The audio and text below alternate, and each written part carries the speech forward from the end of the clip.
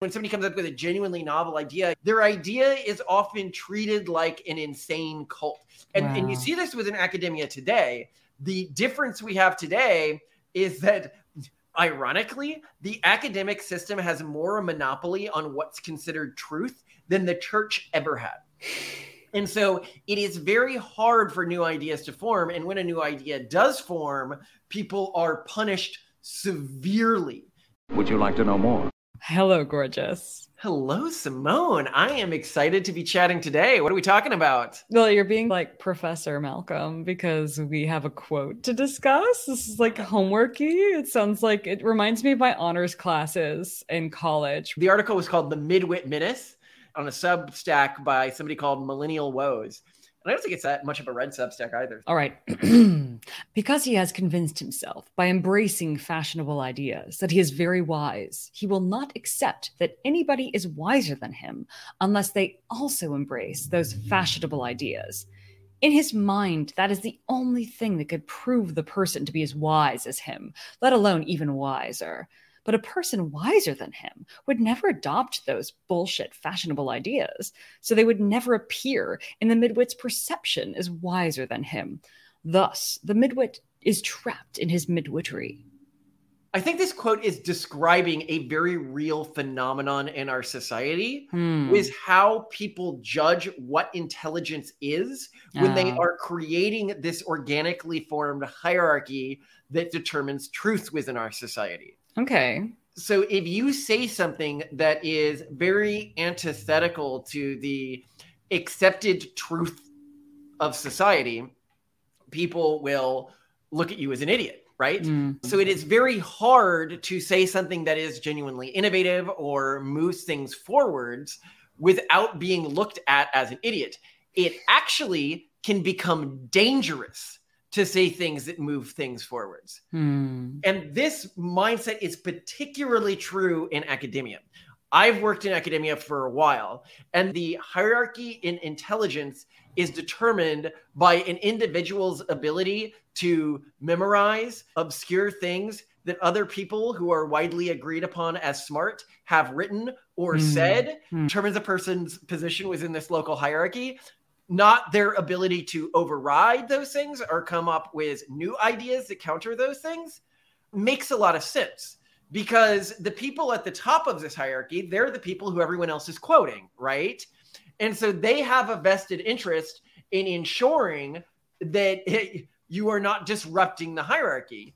This is something even famously like Einstein got into when he got older, where he would sort of snipe at people's careers if they disagreed with his ideas, especially where it turned out that they were right later. No, they were right. Yeah. And you see this across academic fields. And then when somebody comes up with a genuinely novel idea, a la Darwin, they're basically crazy. Their idea is often treated like an insane cult. And you see this within academia today. The difference we have today is that, ironically, the academic system has more a monopoly on what's considered truth than the church ever had. And so it is very hard for new ideas to form. And when a new idea does form, people are punished severely if it goes against either the consensus or things that are of interest to the academic consensus. And I think it's one of the reasons why academia has been so slow at advancing. But I think we also see this within the comments on our videos sometimes, I've looked at some people who say negative things about our videos, and because I try to determine what position are they coming for? Because I never know. Is somebody mad at us because they're a far leftist? Are they mad at us because they're a far rightist? So I can never really tell, and so I try to go into it. And one guy who repeatedly comments sort of negative things on our videos, it seems that he's just like a generic philosopher, academic philosopher, i.e. a philosophy parrot. That parrots what everyone considers like smart philosophers have said. And that is how he determines that he's smart. And so he thinks that we are crazy because I would never do that. I find that to be very disinteresting. I say this parroting some random Substacker, but keep in mind, I'm parroting a Substacker that doesn't have a big fan base. So I am recognizing that this concept here potentially has a lot of merit. So I'd love to hear your thoughts on this, Simone. This idea of determining intelligence and how people determine who is intelligent around them. Well, I think a lot of this actually has to come with something that really blew my mind when I was first researching the careers of artists, when like back in 2012 when we first met. And a bunch of the artists that I interviewed essentially said, well, I have to like play up the extent to which I am eccentric and weird and crazy and unstable seeming. Because if I don't do that, if I don't have like paints like splattered on my face and my hair's all messed up and I'm kind of like, oh, hi, like really crazy, that people like their art sells for less, they just aren't really, succeeding as artists. They're not taken oddly, they're not taken seriously, so to speak. So I think what's really interesting is that there's this performative image of smartness that people are looking for instead of really like validating, is this idea interesting? It's more, does this person look like someone who's intellectual? Do they look like a philosopher? Do they look like a mathematician? In fact, we've met people recently on a very different end of the spectrum, more like on the technical or like data end of the spectrum, who look very like analytical, engineering, and they just always get hired for these positions because they're seen as looking like a trustworthy, reliable engineer, even if actually their track record is abysmal and they don't work at all. When I see this quote, is I think of the people who style themselves as intellectuals and also use really gatekeepy terms, like very advanced vocabulary. They will grow beards. They will wear like very professorial looking clothes or weird clothes. And it even makes me think, we joke about this all the time about ornamental hermits or garden gnomes. So during like around like Regency era in England, one fashionable thing for a while, and actually this comes very back down to fashion, right? Fashionable ideas. One fashionable thing to do if you were a lord with a house, like a manor house, like a lot of property, you would set up this kind of weird like refuge or shack on your property, and you would bring out an intellectual to live in the shack. And they often, like in their, I guess, like employment contracts, they were not allowed to cut their facial hair. So they would have these beards. In some cases, they weren't allowed to cut their nails. So they'd have these like gnarled nails.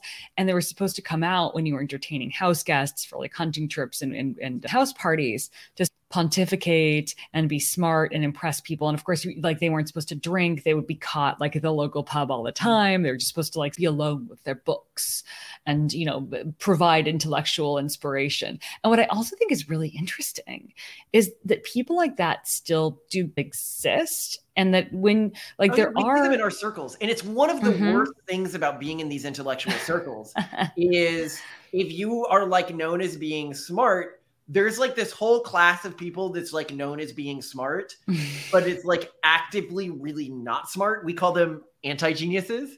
It's where this, before I get too far into the concept of anti-genius, there's two other things I want to discuss on this subject that I think are really important. Okay. One is the judgment of Paris, which I thought really related to what you were talking about in the art world, which is you don't just see this in the world of intellectualism. So the judgment of Paris was this famous competition where in Paris, where they did a blind tasting, and it was going to be a nothing burger because everyone knew the outcome of French wines against American wines. Yes. And what could go wrong? The American wines cleaned up. And what it turned out is all these people who'd been claiming to be experts and stuff like that, they couldn't even tell the difference between the two wines. And you have this whole hierarcy of like wine tasting. And there was that one experiment, which I love. With sommeliers. Yeah, sommeliers, they couldn't even tell the difference between white and red wine when blindfolded. Oh my gosh, and I was so like, bad. oh my God. So many of these fields, not everyone, like some of them were still pretty good, but the idea being is that the hierarchy of knowledge within a field can be almost entirely fabricated, yet it can still be seen as a really high knowledge field. And that is true with art. Well, we often say with art, like if one of our kids comes to us and says, Daddy, I really want to be an artist. I'm like, oh, well, then you're really going to need to practice and learn a lot about sales and marketing, because art, 100%. You don't need to know shit about art to be a famous artist. Yeah, you have to have a killer network. Yeah. You have to have the right look. Well, and there was actually that study that was done on artists to find out who was paid the most, and it was completely determinant on their network. It was not determinant on how good they were as artists. That it's a completely it's wild. But anyway, back to the concept of an anti-genius and where this relates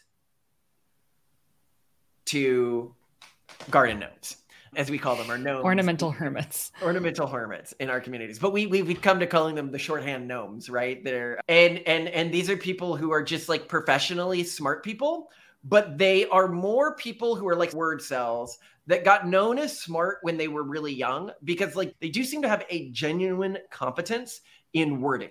However, none of their ideas ever turn out to have any real world applicability.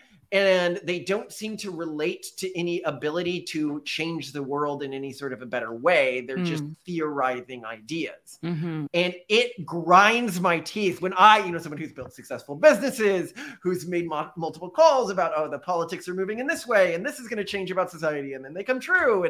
And I'll be bandied about by rich people when they're bringing out their smart people. And then there's this other group that's just like, always been wrong about everything, but really good at sounding smart. Well, but again, like keep in mind, even for example, in the startup world, there are like successful entrepreneurs over here doing their thing. And then there are people who are really, really good at raising funds. And they just raise funds, and then they have a failed startup, and then they like raise funds again. So I think that there's this world of fashionable ideas, performative signaling of legitimacy in whatever realm you're trying to play in. And then there's the real thing. And the question is, how can people know what the real thing is? And why are people not necessarily judging what the real thing is? We're underselling how damaging this concept of an anti-genius is, or anti-geniuses are.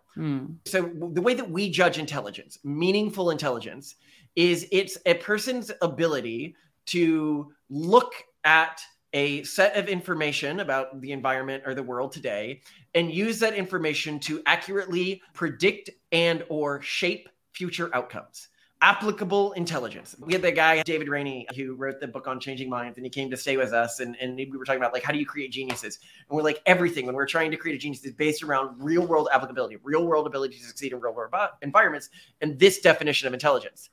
But then you have these other people who sometimes they even know that the type of intelligence they have doesn't have this sort of real world applicability, but their identity is based around being intelligent, and their value within their social circles is based around being intelligent. And people can get into this really early. Like they get good grades on tests and stuff like that in high school. And then it turns out they're just not good at actually performing in real world environments. So now they have this identity as an intelligent person. Well, and actually, let's point out, like, related to this is one of the top things parents are told not to tell their kids. Never tell your kid they're smart. Always praise them for working hard, because if someone is told they're smart, they will then stop taking risks because they never want to do something where they can be proven not smart because it's part of their identity. This is the problem with anti-geniuses. Exactly. Well, it feeds in, right? This is a cumulative effect, is when people grow up with this reputation of being this wonderkind, it actually affects their outcomes because now they're not taking risks. Now they're really expressing that much intellectual humility or being willing to fail in a way where they can learn real things because they can't let go of that identity. They can't risk it. But they also need the people around them to constantly fail. That's another thing. To maintain their position, they need to talk down to people who may have like genuine measurable success in the real world. And they need projects that are happening around them in their ecosystem to constantly fail. And so a great historical example, if you're talking about like a historical example of an anti-genius, one of these people who's known as being smart, but has never been successful at anything and makes their living off of parasitizing wealthy people, would be Rasputin. I think he's the classic example of this. And they they damage the communities that they're in, because once you get one of these sort of parasitic anti-geniuses attached to you as like a wealthy person, they will siphon your money and your reputation to increase their public image or how far they can broadcast their ideas and reputation, because that is the commodity in which they trade in a way that can be very damaging to you as an individual. There's some famous modern examples of anti-genius. I don't know if I want to make beefs. Who's one who I can talk about where I won't make a beef? Greta Thunberg. Greta Thunberg's a classic anti. Obviously, she's a child. She's not smart. She's an actual. Hey, there are really smart children out there. I think the bigger issue is that she's towing the line. She doesn't have any unique ideas. She's saying exactly what. Famous. Yeah, but people would bandy her about like, oh, you have ideas. And so what anti-geniuses often do within a modern ecosystem is they make their entire career around tearing down a specific field. That is what they will do. And since we are associated with things like the EA... Don't name names. Don't name names. I won't name names. But I would say a good sign of an anti-genius is they've made their career around tearing down other fields around sensationalism, but they've never actually accomplished anything of their own within the field of any real merit. So that's one type of anti-genius you'll see. The second type of anti-genius you'll see is the mystical anti-genius. So these individuals hide that their ideas are really bad by covering them in forms of mysticism that can't be proven absolutely right or wrong, but that can sound really smart. Mysticism is like the pseudo-profound bullshit thing? Yeah. But some people are so good at pseudo-profound bullshit that you're just not going to be able to catch them on it. Yeah. Well, it's and us saying all this is actually one of our more dangerous videos, because I am afraid that somebody who is one of these anti-geniuses will see this and recognize how threatening we are to their income streams if we spread this just like, I think, obvious. But here's the thing is I genuinely don't believe people who fall for performative geniuses are going to stop falling for them. Like, you've spent decades trying to convince people to stop listening to either like scam artists, like and then like, I'm not saying these people are scam artists, but like, you've tried to convince people for years to stop listening to scam artists or stop listening to people who are just performative, who are misleading. Financial advising for some, elderly people. Exactly. And like, nothing you say scams is just like a constant. No matter how many times I'm like, this is a scam. This is exactly like the scam you got hit with last time. Here's how you can recognize these scams in the future. And it's the same thing with these groups. We're like, okay, this is another anti-genius. But no one ever, no matter what you say, has changed their view. So I don't actually think anything you're saying. Well, I think if I reach young people early enough, they'll begin to build up pattern recognition around that. And so that's why I hope our channel and our podcast does reach. I mean, I like that we have older fans, but I think that if you can catch someone with some of these pattern recognition things when they're younger, before they build ideas like, this is what a smart person looks like, this is what and they'll think, oh, they do this, they talk like this, they have these degrees. Like, none of those things are actual signs of a smart person. A smart person is their ability to predict or affect future outcomes with knowledge of the current world. Right. Well, so that's actually what I wanted to ask you. Like, so what are your tips to people on, like, should you actually consider this person an expert in a field, or someone who has like really interesting ideas, or someone that you should turn to for wisdom? And how do you determine whether someone is maybe acting like a genius in their field, but not actually someone who's going to give you advice that will get you where you want to be? Yeah, so I think that there's a few core things here. One, if when they're coming to you, their primary recommendation is other people say they're smart, or other people who are generally thought of as smart say they're smart, but they don't seem to have ever actually accomplished anything concrete, then that's a really big red flag. Because people who are actually that smart generally don't have that hard a time accomplishing things.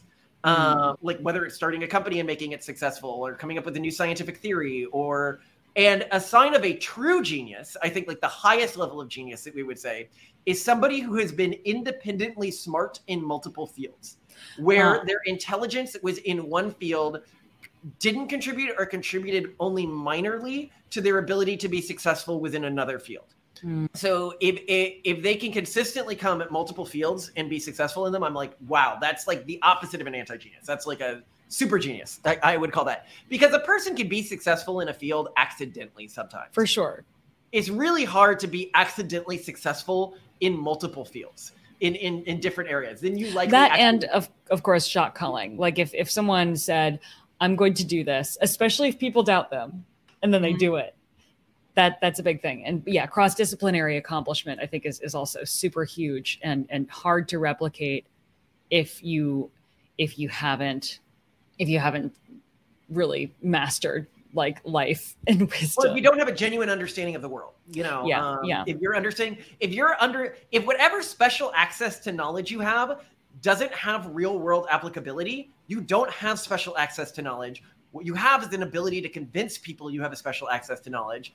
And for you to say it's not it is a scam.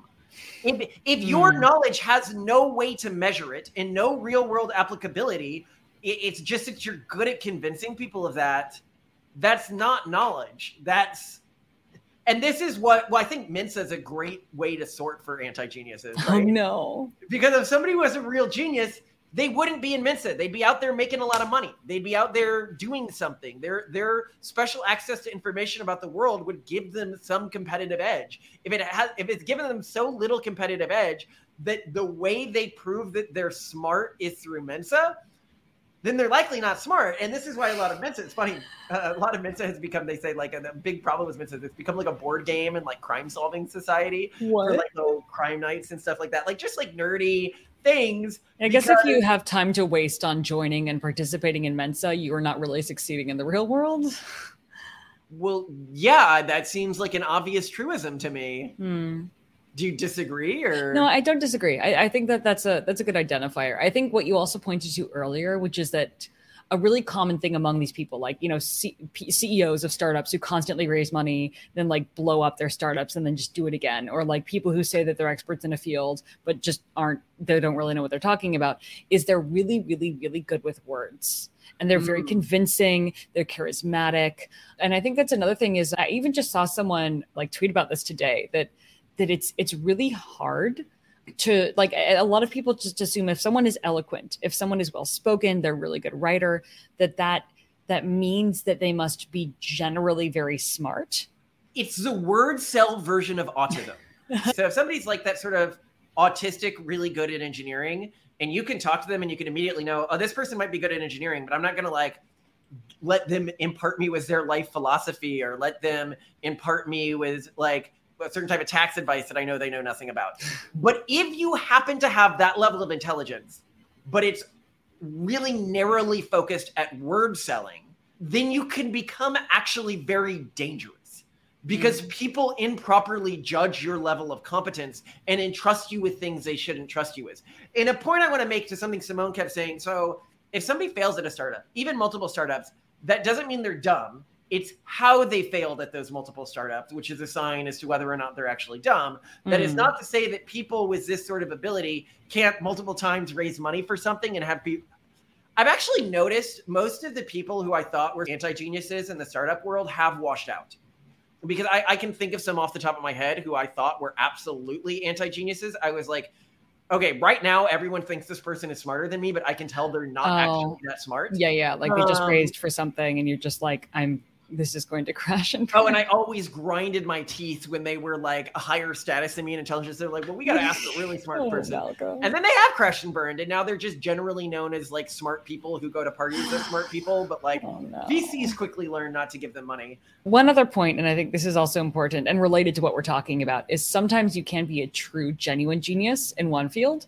And then another common fallacy I see people demonstrate is that they assume that they're just a genius. So like, oh, like maybe they're like a world-class physicist and then they start giving people health advice and no one really questions it. So like, oh yeah, Nobel laureate. Like, no, let's hear what this guy has to say. And like, they don't really understand what they're talking about, but they're so used to being super, super good in their own field. And they actually have the experience and credentials and research and, you know, like life in their field to actually be really smart, that they don't know what it's like to be dumb. Like they can't understand that they're ignorant in another field. And then they start basically misleading a lot of people. Well, and I need to also make clear that this is a cultural perspective we have. It is not a truism. So different cultures, because I have defined how our culture defines intelligence. And by this definition of intelligence, these people are not intelligent.